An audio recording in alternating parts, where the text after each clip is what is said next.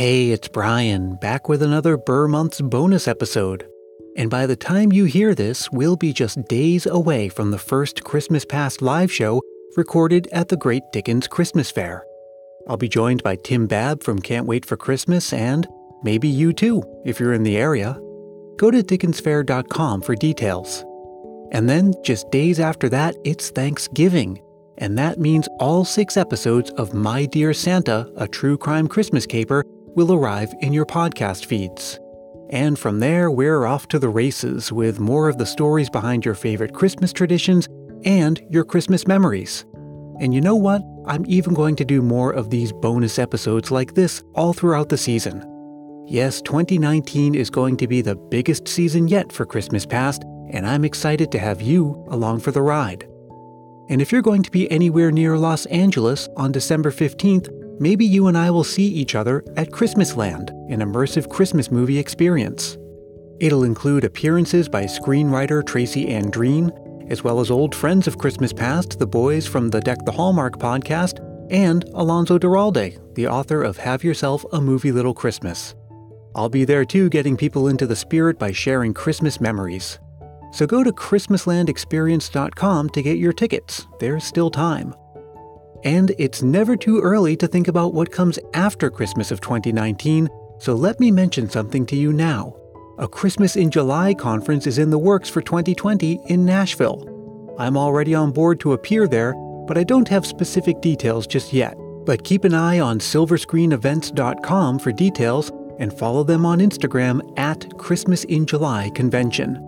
And keep listening to Christmas Past for details, but you were going to do that anyway, weren't you? Okay, now on with this week's episode. This week I'm reading you Hans Christian Andersen's 1845 short story, The Little Match Girl. I'll be back at the end to say goodbye, but in the meantime, let's get to it.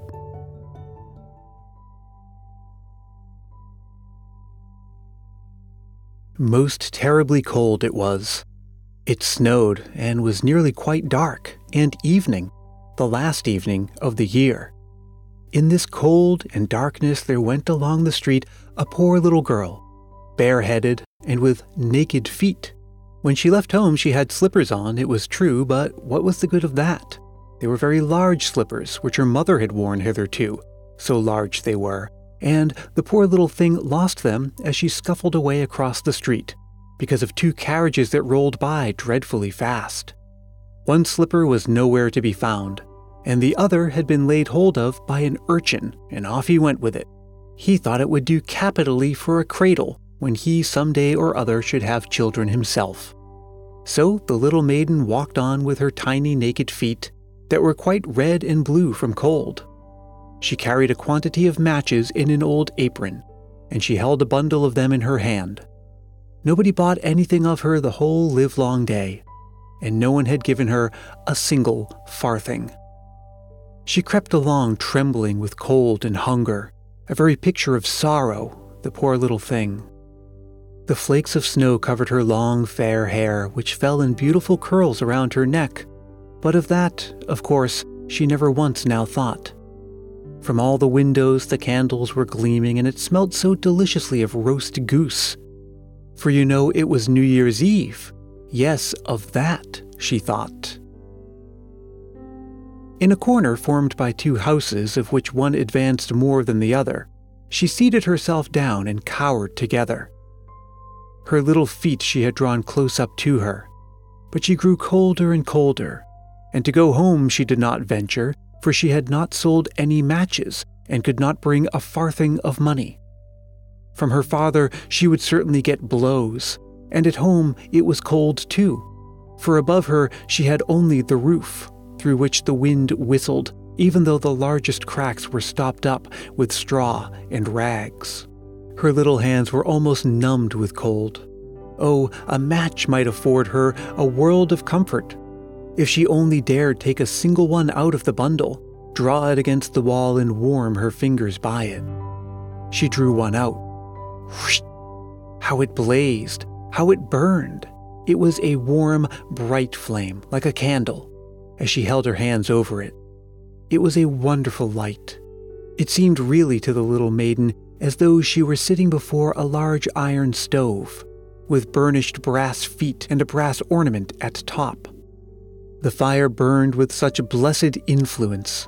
It warmed so delightfully.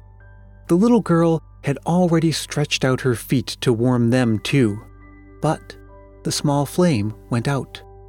The stove vanished, and she had only the remains of the burnt-out match in her hand.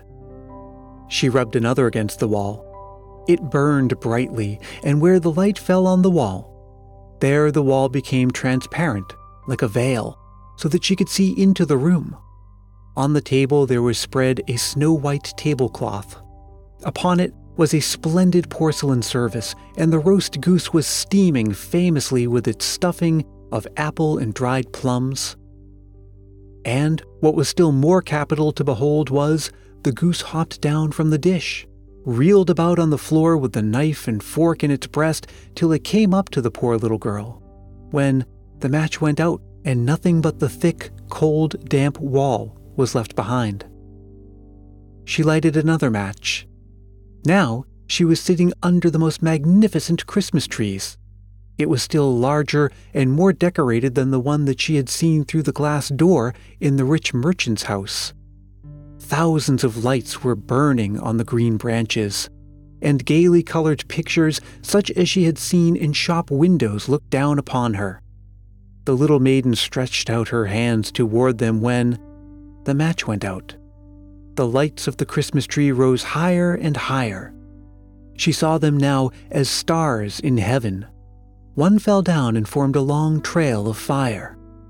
"Someone is just dead," said the little girl, for her old grandmother, the only person who had loved her, and who was now no more, had told her that when a star falls, a soul ascends to heaven. She drew another match against the wall.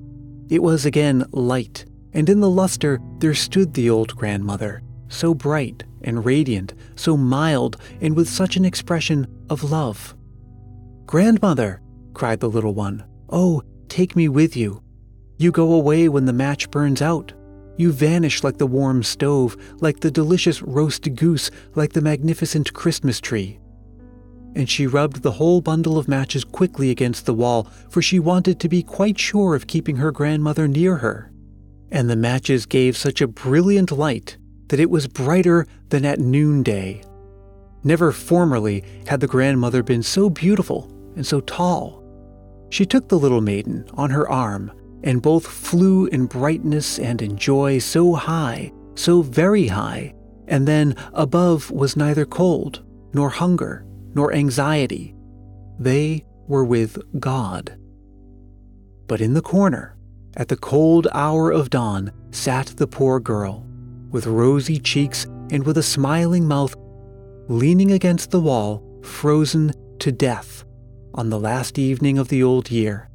Stiff and stark sat the child there with her matches, of which one bundle had been burnt. She wanted to warm herself, people said. No one had the slightest suspicion of what beautiful things she had seen. No one even dreamed of the splendor in which, with her grandmother, she had entered on the joys of a new year.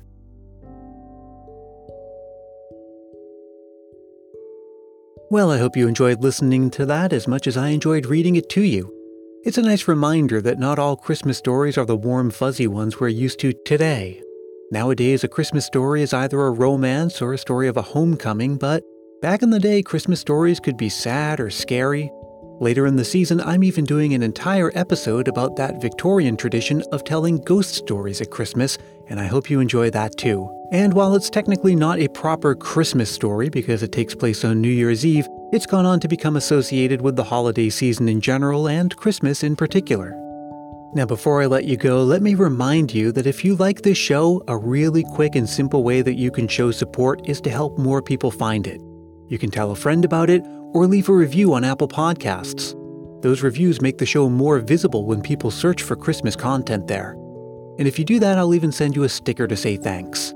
You can write me at christmaspastpodcast@gmail.com for details. Or you can get in touch with me on Facebook, Twitter, and Instagram.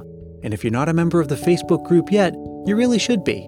We have a lot of fun there all year round, and especially now that the season's picking up.